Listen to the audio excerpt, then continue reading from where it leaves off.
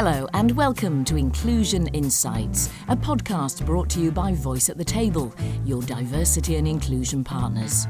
In each episode, we share with you our latest tips and insights into how you can be more inclusive.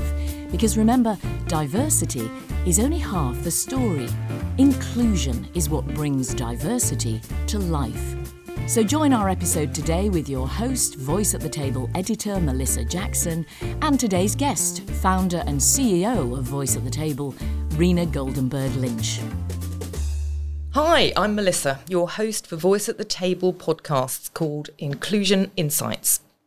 In this first series, we'll be looking at inclusive behaviours, what they are, how they help us become more inclusive, and how to get better at them. In this series, we cover 4 of the 8 behaviours: empathy, listening, mitigating bias, and personal values. My guest today, and for the rest of this series, is Voice at the Table founder and CEO, Rena Goldenberg Lynch. Hello, Rena. Hi, Melissa. Rena, before we delve into the subject, can you explain a bit more what these inclusive behaviours are about? With pleasure. As a D&I consultancy, we believe that diversity is the key to improving the way we work together. And let me explain what we mean by diversity. When we talk about diversity, we talk about diversity of thought, or cognitive diversity as some might call it.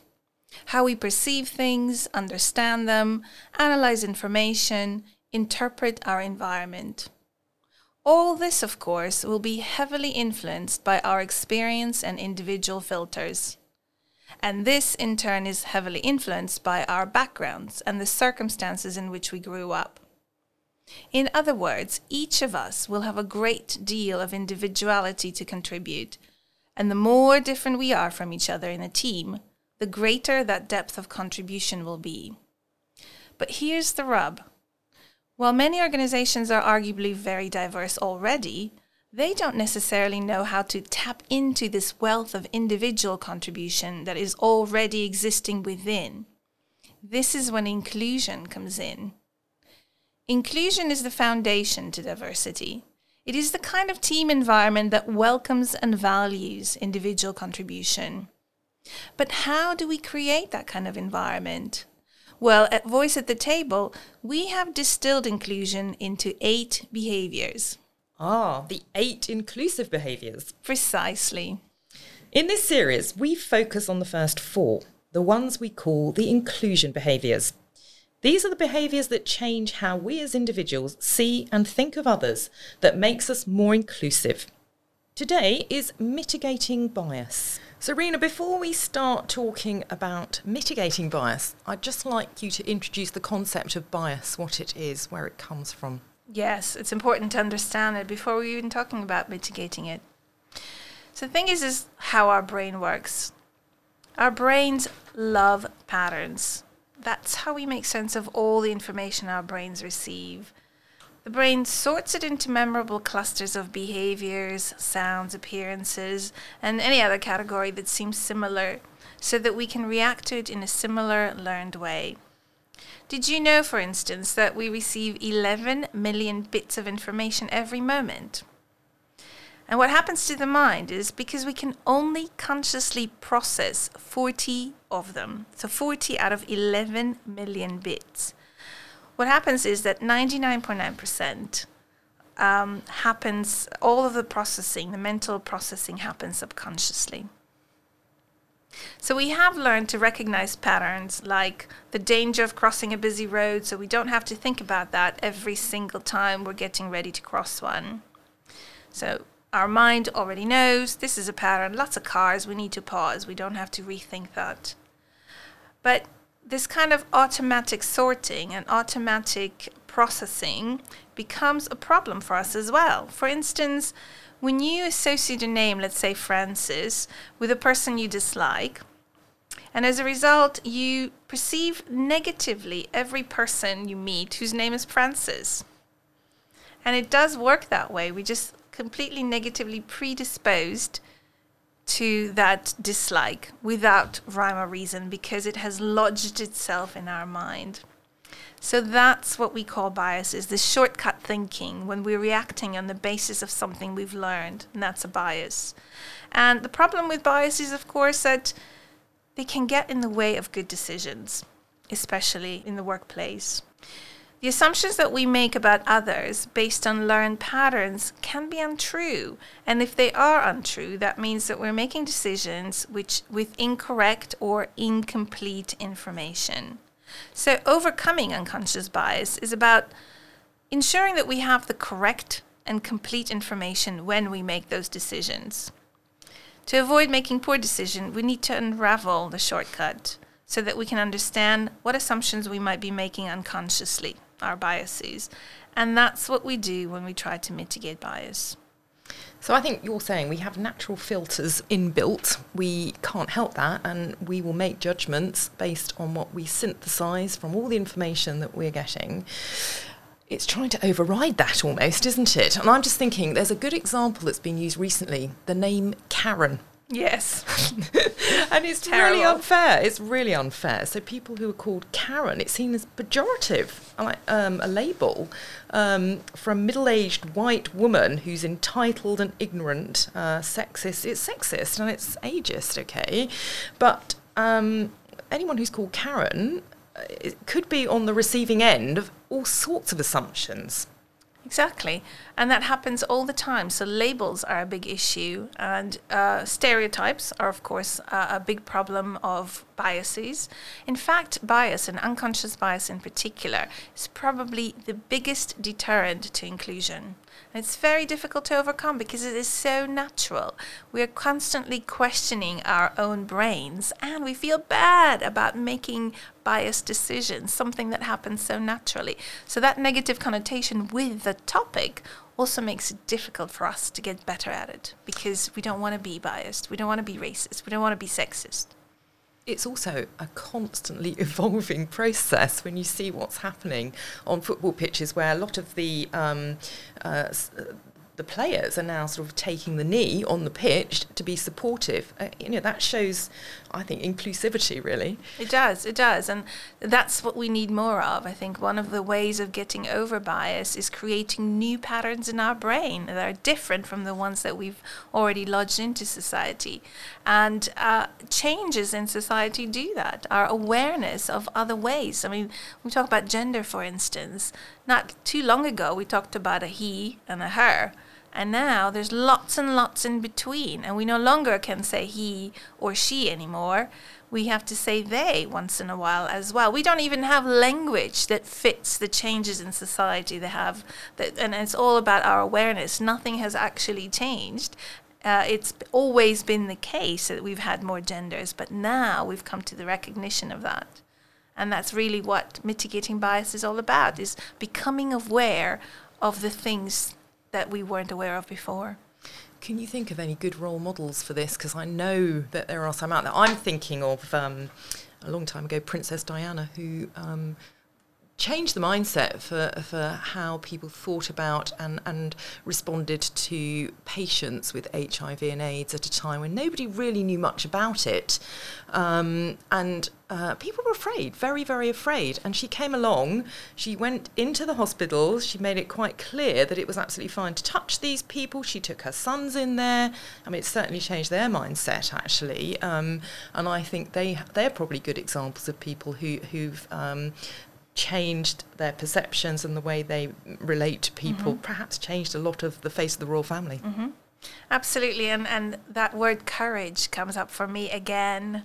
And this is the third time we're using it in our podcast, but it is something that is absolutely necessary in order to overcome biases. And also suspending judgment. That's difficult to do because that's a learned process. But if we can suspend judgment about another person or question what we're assuming about them based on our learned behaviors, that's when we can start becoming better at mitigating bias. And the kind of people who come to mind are people who are less judgmental. So, people like Mahatma Gandhi or Nelson Mandela, the people who, if I asked you of who's the most non-judgmental person in the world, you'd think of the same person. Mother Teresa's definitely a good one, right up there. Exactly. If we try to change things ourselves in our day-to-day activities, have you got some suggestions of what we can do? First thing I always say is is become aware of our judgments, of our assumptions. So I'll give you an example. When you pass somebody in the road and you wave at them, and you're on one side and they're on another, it's somebody you may have met at a party before or in a different context. So you wave at them to say hello, to acknowledge that you see them, and they don't respond. The first instance, the first thing that goes through our brain is, oh my God, this person doesn't like me. Or I've done something to offend them. They don't want to talk to me anymore. Or I'm simply not important enough for them to remember me. That is conscious bias, unconscious bias. These are the things that are happening in us. And we're assuming the situation based on just what's in our head. To overcome that, you would need to notice the fact that this is what you're thinking. And then ask yourself, could there be another situation? Could there be another scenario why they're not responding? For instance, that person could be, deep in thought about a project they're working on and not noticing the environment around them and actually not seeing anything around them. That could be an assumption. And then you could even test that assumption. So the next time you see that person engaging that word courage, you could come up and say, hey, I waved at you the other day. Did you see me? And maybe they'll say, oh, I'm sorry, I didn't see you. In fact, I didn't have my glasses on and I'm blind as a bat as I walk through the streets. And you see how easy it is actually to find a solution to our own bias that has nothing to do with our learned process or an assumption or a judgment. Yeah, we try to explain things to ourselves somehow, make sense of the world. That's what we do all the time as we synthesize and filter out information. But you're right, there are obviously other things going on that we're perhaps not aware of. So I'm thinking here, are we then supposed to be questioning ourselves all the time what we're thinking?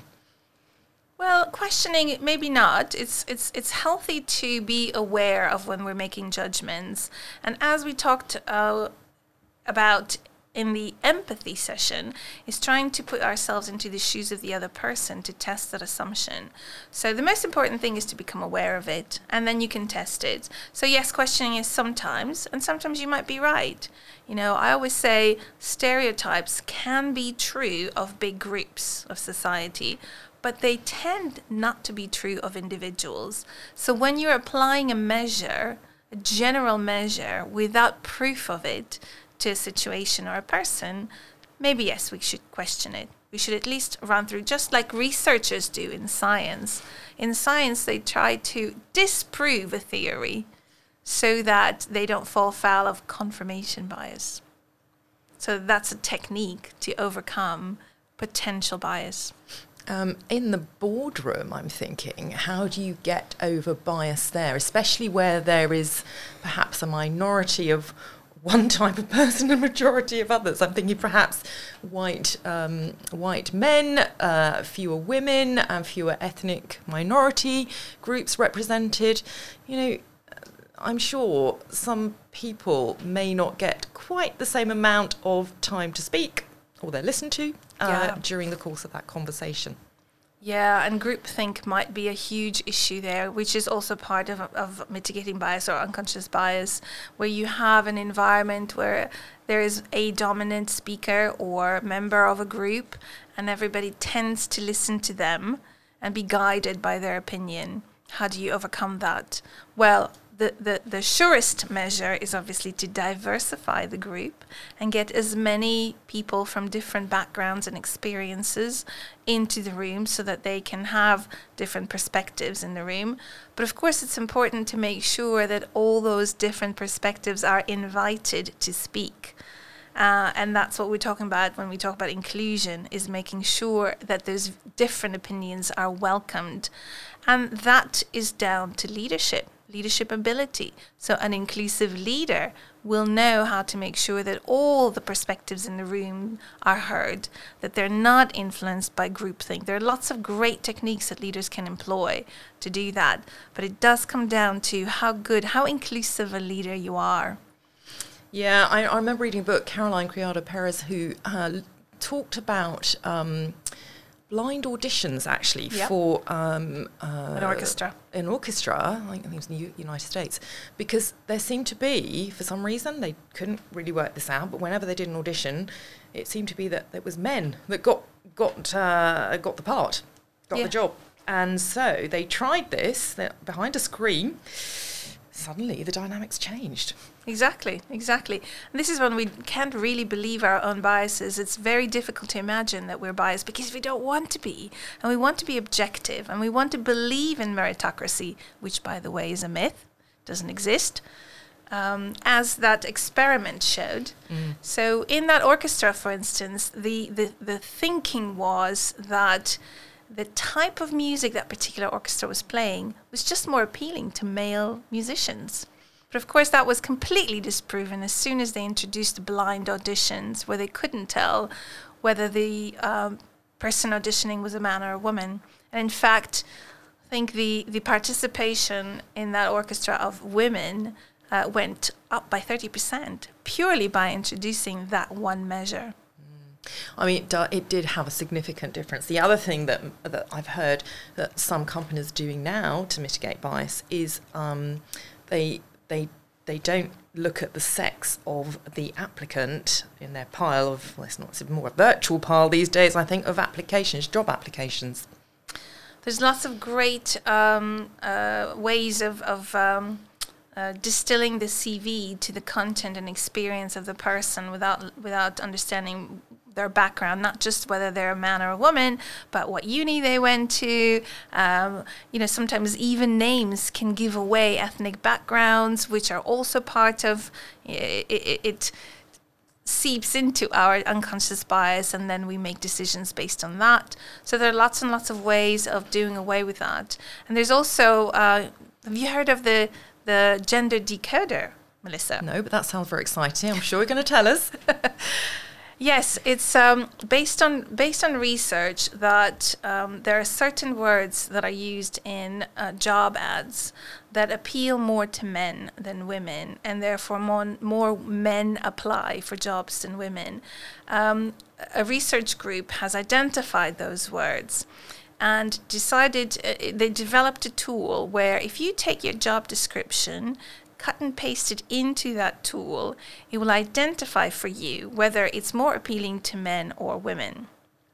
Now, the interesting thing about this research is when it suggested you switch the words, the male words, to more gender-neutral words that are more appealing to women, the number of women that are attracted to those jobs increases, but the number of men attracted to this job does not decrease.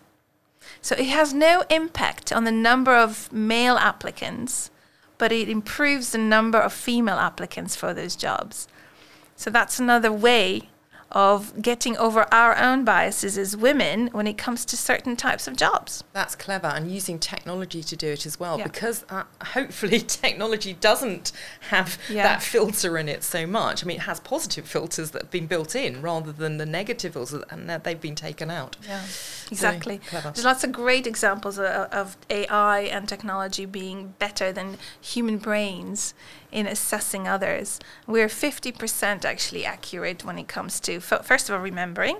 So we only remember 50% of what we think we remember. And also telling whether another person lies or tells the truth. Our accuracy rate is only 50% because we are judging them based on our own filters and perceived emotions. So AI is much better at being able to detect whether a person actually tells the truth than a human being does. So in order to make progress, are you saying we need to hand over more of that responsibility to technology? I think there are lots of opportunities to mitigate, indeed perhaps eradicate systemic biases by introducing technology into processes like hiring, like promotion, like a lot of other ways of mitigating biases through technology.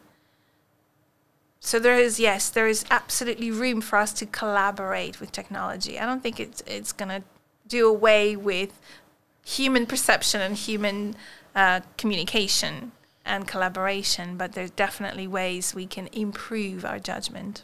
Okay, so there could be a good relationship to be had there between the two, making the best of both human activity and robotic, but technology. The harmony could come together there. I think so. Let's go. There's unfortunately the danger that the AI that's being developed at the moment is being developed by a very narrow part of society, i.e. white men, in very specific parts of the world. And that's a problem, and Caroline Criado-Perez also talks about that, because it does not pick up the humongous diversity of the world and people in the world in order to be able to identify. The prime example that comes to mind is the first Tesla or maybe it wasn't a Tesla, but it was a driverless car that as soon as it was put out on the road, what did it do? It ran over a woman.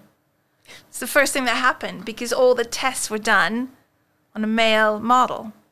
So it didn't take into account the measurements of a woman.